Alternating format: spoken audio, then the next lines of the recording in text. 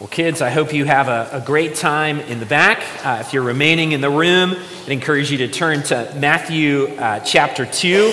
Got one more sermon left in the Christmas season. One more, if you can hang in there with me before we start something new in the new year. If you've been with us throughout the Advent season, we've been looking at the miracles that surround the birth of Jesus Christ. And we started with the story of Mary's conception, where she is visited by the angel Gabriel, who said to Mary, you will conceive in your womb and bear a son, and you shall call his name Jesus. And as we saw, Mary responded with just remarkable faith to this news from the angel Gabriel.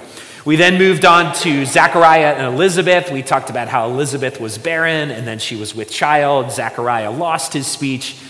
He gained it back. The third week, we looked at the shepherds being visited by the angels who brought good tidings of great joy to these lowly shepherds. We talked about how if there was a social ladder, the message of Jesus' birth didn't come to those who were at the top of the social ladder, but came to the very bottom, to those who were considered unclean and a little rough around the edges. Hopefully you're able to join us for Christmas Eve. On Christmas Eve, we talked about the central miracle of the Christmas story, the incarnation. God comes in the flesh. The infinite becomes particular, God laying in a manger, and how we talked about how this was the miracle that is behind all the other miracles. And all throughout, we've questioned, does God still do this? Does God still perform miracles? Does he still work in the extraordinary? And maybe a more practical question, can God do something extraordinary and miraculous in your life and in your story? How does the Christmas story connect with your story? And so this morning what we want to do is we want to look at one last miracle, and we touched on it last week. We want to finish it this week.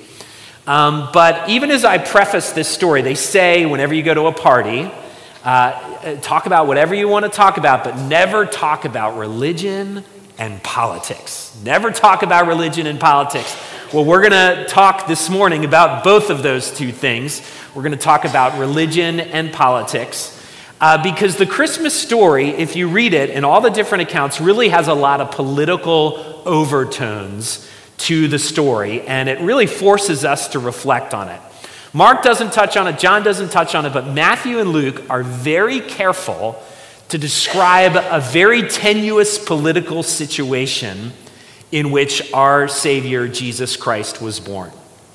Luke tells us about Caesar Augustus and that he was reigning at the birth of Jesus. He was the emperor of Rome, the most powerful person probably on the planet at that moment. We know from history that Caesar Augustus was a great conqueror. Of course, he was the emperor of Rome. He was a brilliant political strategist. If you've ever studied his rise to power, he was brilliant and savvy in how he achieved his place of prominence.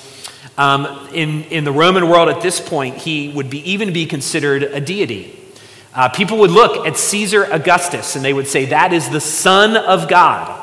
He is the Savior of the world. We're used to hearing that language applied to Jesus, but people used that for Caesar Augustus as well because he was the center of this emperor cult, obviously the most powerful man in the world. But the gospel writers introduce us to another man named Herod the Great. He was the tetrarch of the Jews. And what that means is that the Romans, in terms of how they govern, would establish these tetrarchs or vassal rulers. And we're going to read about Herod the Great this morning from Matthew chapter 2. We're going to read exactly what we read last week on Sunday morning, but then we're going to read the remainder of Matthew chapter 2 as well. This is God's word. Now after Jesus was born in Bethlehem of Judea in the days of Herod the king, behold, wise men from the east came to Jerusalem, saying, where is he who's been born King of the Jews? For we saw his star when it rose and have come to worship him. When Herod the king heard this, he was troubled, and all Jerusalem with him. And assembling all the chief priests and scribes of the people, he inquired of them where the Christ was to be born. They told him, in Bethlehem of Judea, for so it is written by the prophet, and you, O Bethlehem, in the land of Judah, are no means least among the rulers of Judah, for from you shall come a ruler who will shepherd my people Israel. Then Herod summoned the wise men secretly and ascertained from them what time the star had appeared. And he sent them to Bethlehem, saying, Go and search diligently for the child, and when you have found him, bring me word that I too may come and worship him. After listening to the king, they went on their way, and behold, the star they had seen when it rose went before them until it came to rest over the place where the child was. When they saw the star, they rejoiced exceedingly with great joy. And going into the house, they saw the child with Mary his mother, and they fell down and worshipped him. Then opening their treasures, they offered him gifts, gold and frankincense and myrrh. And being warned in a dream not to return to Herod, they departed to their own country by another way. Now when they departed, behold, an angel of the Lord appeared to Joseph in a dream and said, Rise, take the child and his mother, and flee to Egypt, and remain there until I tell you, for Herod is about to search for the child to destroy him. And he rose and took the child and his mother by night and departed to Egypt, and remained there until the death of Herod. This was to fulfill what the Lord had spoken by the prophet, Out of Egypt I called my son. Then Herod, when he saw that he had been tricked by the wise men, became furious. And he sent and killed all the male children in Bethlehem and in all that region who were 2 years old or under, according to the time that he had ascertained from the wise men. Then was fulfilled what was spoken by the prophet Jeremiah. A voice was heard in Ramah, weeping and loud lamentation. Rachel weeping for her children. She refused to be comforted because they are no more. But when Herod died, behold, an angel of the Lord appeared in a dream to Joseph in Egypt, saying, Rise, take the child and his mother, and go to the land of Israel, for those who sought the child's life are dead. And he rose and took the child and his mother and went to the land of Israel. But when he heard that Archelaus was reigning over Judea in place of his father Herod, he was afraid to go there. And being warned in a dream, he withdrew to the district of Galilee. And he went and lived in a city called Nazareth, so that what was spoken by the prophets might be fulfilled, that he would be called a Nazarene. This is God's word. Father, again, so thankful for the gift of worship today, Lord, and I think of the song that we just sang about how you are our good Father, one who protects and cares for your children, Lord. And we also reflect on the words we just recited in the affirmation of faith, that there is now no condemnation for those who are in Christ Jesus, that neither life nor death and all these other things will never be able to separate us from your love. Father, I pray that in the truth of the gospel, in the truth of your deep love for us as our good Father, that you would speak to us now through your word, that it would be living and active, sharpening who we are and how we think and how we act, Father. We need your word to shape us more and more into your image, so we pray that the Spirit would come and accomplish that this morning. We pray all this in your name. Amen. So this morning, I want us to use pretty much the same outline we used last week as we looked at this passage, by looking at the man and then looking at the response and then looking at the miracle that God accomplished in this story, and continue to ask the question, how should I respond to the miracle of the incarnation when it comes to my own life and when it comes to my own faith? But let's start by looking at the man. And as we saw last week, what Matthew's doing is he's trying to make a comparison between these wise men and Herod and how they responded to the news of the birth of Jesus. Last week we looked at these wise men, also called magi, these men who traveled a considerable distance from the east. They'd followed a star to find this new king, and We imagined their surprise when they turned up and found Mary and Joseph with a little baby lying in a nothing town. Certainly was not what they expected, and yet they fell down and they worshiped this new king, and they offered him incredible gifts that were fitting of a new king. But there's another character in this story who hears about this new king via the revelation of the wise men, and we learn that his name is King Herod. I think it is probably safe to say that King Herod is probably one of the most reprehensible men you will encounter in the Gospels, and certainly in the narrative of Jesus' birth. So take for a minute and imagine some of the worst leaders that history has given us, the most reprehensible and terrible leaders that history has given us, and I'd be willing to bet that King Herod would give them a run for their money. So who is this man? Who is this king of the Jews? Who is this man that figures so prominently in the birth narrative? Well, if you go all the way back to King Solomon, he was the king that ruled all of Israel. And after his reign, the kingdom divided into two kingdoms, the north and the south. And over decades and multiple kings, they diminished in their strength and their relevance and their influence. So much so that eventually the Assyrians and the Babylonians come and conquer the Israelites. Then come the Persians who enter in and conquer the Babylonians. Then the Greeks come along. And then lastly, the Romans come along and conquer this region. And so the Romans are in charge when the Gospels open up. This is 400 years after the end of the Old Testament. But it was Roman practice to set up these vassal leaders or these tetrarchs over the different provinces in their empire. And in Judea, where Jesus is born, these tetrarchs, these vassal rulers, were called the Herods. And Herod the Great was ruling when Jesus was born. We know that it was towards the end of his kingship, because he actually passes away in the narrative. We know that it's towards the end, and at the end, he's feeling very threatened by the tenuous political situation that he is in. Now, generally, almost everybody hated Herod the Great. The Jews hated him because he wasn't really Jewish. He was actually Idumean. He was a descendant of Ishmael. And so the Jews hated him because he called himself the king of the Jews, even though he wasn't even ethnically Jewish. He would have a lot of limited power, which would always make him paranoid to keep the little power that he had. His name actually means offspring of a hero, but in our story, he certainly plays the role of a villain. He's known for his violence and bloodshed. He had many kids. He killed 2 of his own children for challenging his throne.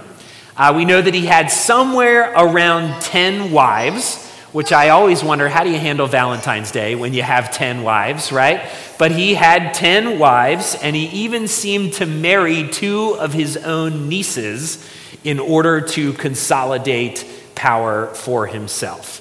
And so he was brutal, he was bloodthirsty, always paranoid about losing his power, that it was said that it would be better to be Herod's pig than to be a member of his own family. That's how paranoid and threatened he was. So just think about the character of this man for a moment. And you can imagine his surprise when a bunch of wise men from the east come in announcing the birth of a new king for the Jewish people. And that brings us to his response, which is brutal and is bloodthirsty. There's been a practice amongst churches. I learned about this, I think, last year, and I heard about it again this year. There's been a practice amongst a lot of churches to hold a service before the actual Christmas day and Christmas Eve, and to call it a Blue Christmas service. Maybe you've heard about this before.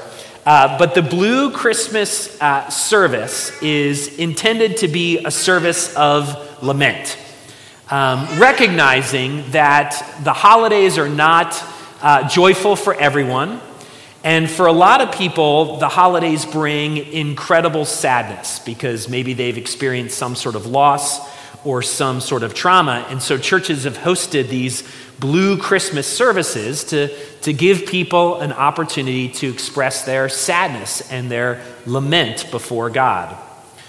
And I think in many ways it's appropriate to think about that. Why? Because our passage reminds us that there is an incredibly sad story that comes along with the Christmas story.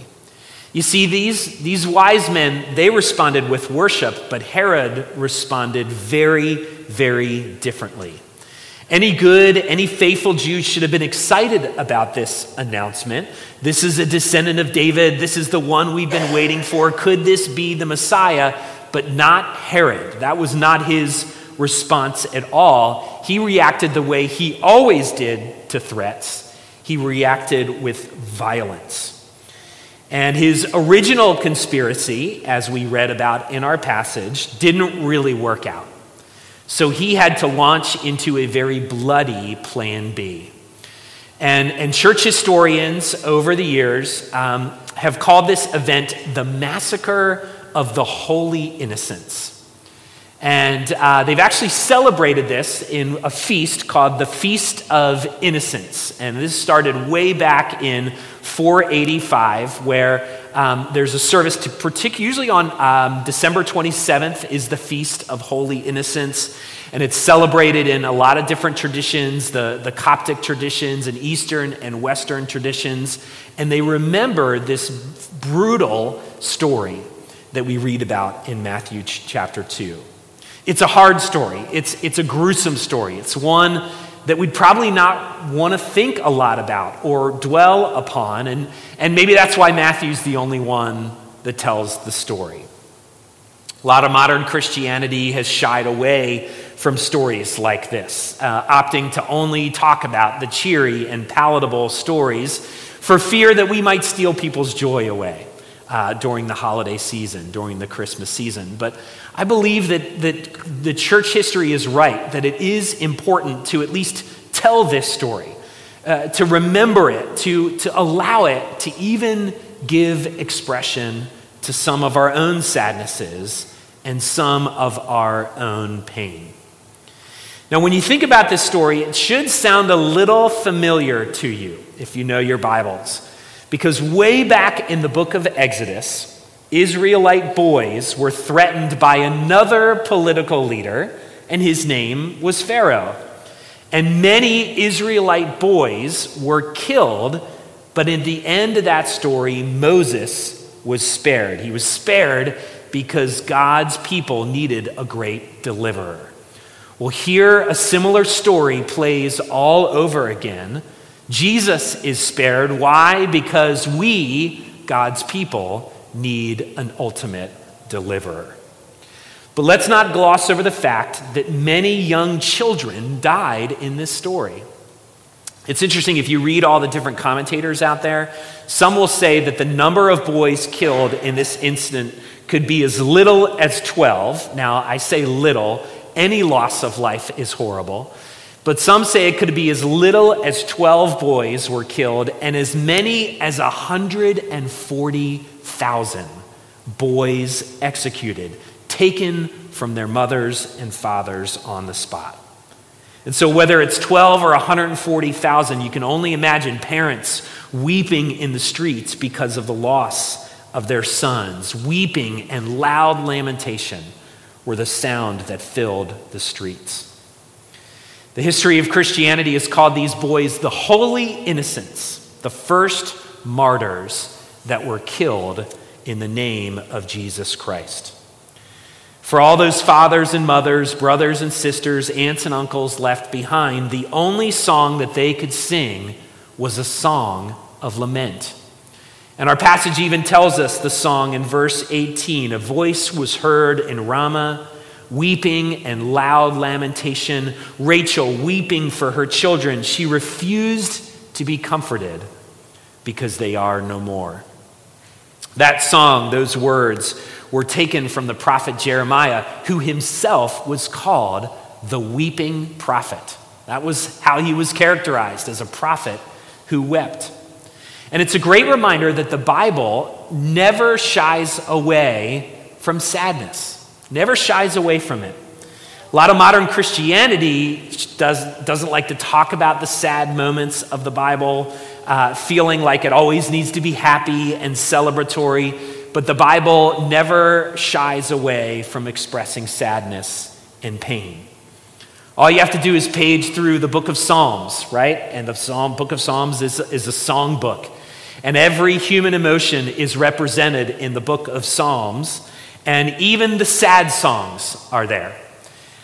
In Psalm 6, it says these words. David writes, "I am weary with all my moaning. Every night I flood my bed with tears. I drench my couch with my weeping. My eye wastes away because of grief. It grows weak because of all of my foes." This is just one of many psalms that express sadness and lament. In fact, there's a whole Bible book called the Book of Lamentations, of lamenting over the sadness of life. And Jesus was no different. There were multiple points in Jesus' life when he was overcome with sadness and tears. It's a passage where it tells us that he wept over the city of Jerusalem as he looked over it. He went to the grave of his friend Lazarus, knowing that he was about to bring him back from the dead, and still he wept at the grave of his friend Lazarus. It's a great reminder that there are times in life where it feels like the only songs worthy of the playlist are sad songs. And this can especially be true during the holiday season.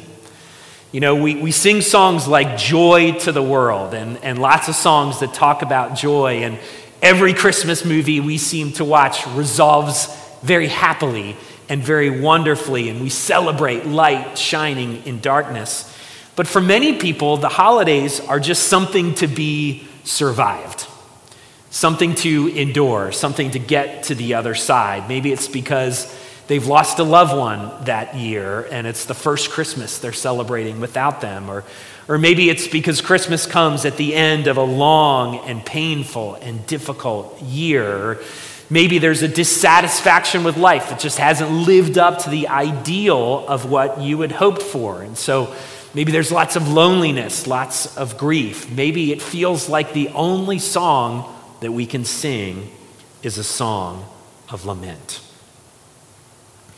Whenever I've looked at this passage and when I reflected on it this week, I always come to the question of why.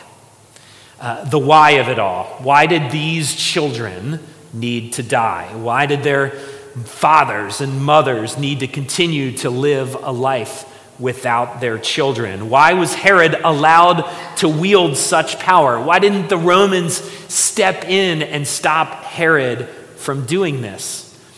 And I think that those why questions, that's what makes our pain and lament so difficult, because we're often left with so many unanswered questions in the midst of our sadness. And so the Bible never shies away from sadness. It never shies away from lamentations, but it is always quick to lead us to the miracle of hope. And that's what I want to look at lastly this morning, the miracle that comes in the midst of this sadness. In verse 13, it says, "Now when they had departed," meaning the wise men, "behold, an angel of the Lord appeared to Joseph in a dream and said, 'Rise, take the child and his mother and flee to Egypt, and remain there until I tell you, for Herod is about to search for the child to destroy him.'" So in many ways now, Mary and Joseph and Jesus become political refugees. As tough as life was for them, already in that moment, they now need to uproot themselves and move to a strange area in a foreign land. Those of you that have had kids, you know that the most important thing when you have kids is to have a network of people around you to help you with this newborn child, whether it's family or friends. They would have none of that. No family around them, no extended network to help them with this young child. And yet, what do? they respond with obedience once again to another divine disruption, a disruption from the hand of God. Then it says in verse 19, "But when Herod died, behold, an angel of the Lord appeared in a dream to Joseph in Egypt, saying, 'Now rise and take the child and his mother and go to the land of Israel, for those who sought the child's life are dead.'" And so Jesus was miraculously spared from execution. This time, Jesus would be miraculously spared from execution. But as we read the Gospels and as we study and know the life of Jesus, we know that in the end, he would succumb to another political attempt at execution. At the end of his life, the Romans and the Jews would conspire together to bring about his downfall. And no miracle would save him this time. He could have called the angels down from heaven to save him on the cross, but no miracle would come. No angels would come to his rescue. And he endured it all for you and for me. Just as our pain and sadness is not the final word, his pain and sadness on the cross would also not be the final word. If the incarnation is the miracle at his birth, then the resurrection would be the miracle at the end. It would be the miracle at the end. And so you may wonder, as you're sitting here this morning, does God still perform miracles? Does he still do the extraordinary? Does he operate outside of the normal? And of course, the answer is yes. Because of the miracle of the incarnation and the miracle of the resurrection, he can perform something miraculous in your life and in mine. He can visit you with his mercy. He can visit you with his grace. He can visit you with his salvation. And he can even transform your weeping and your sadness into joy and celebration. Let's pray.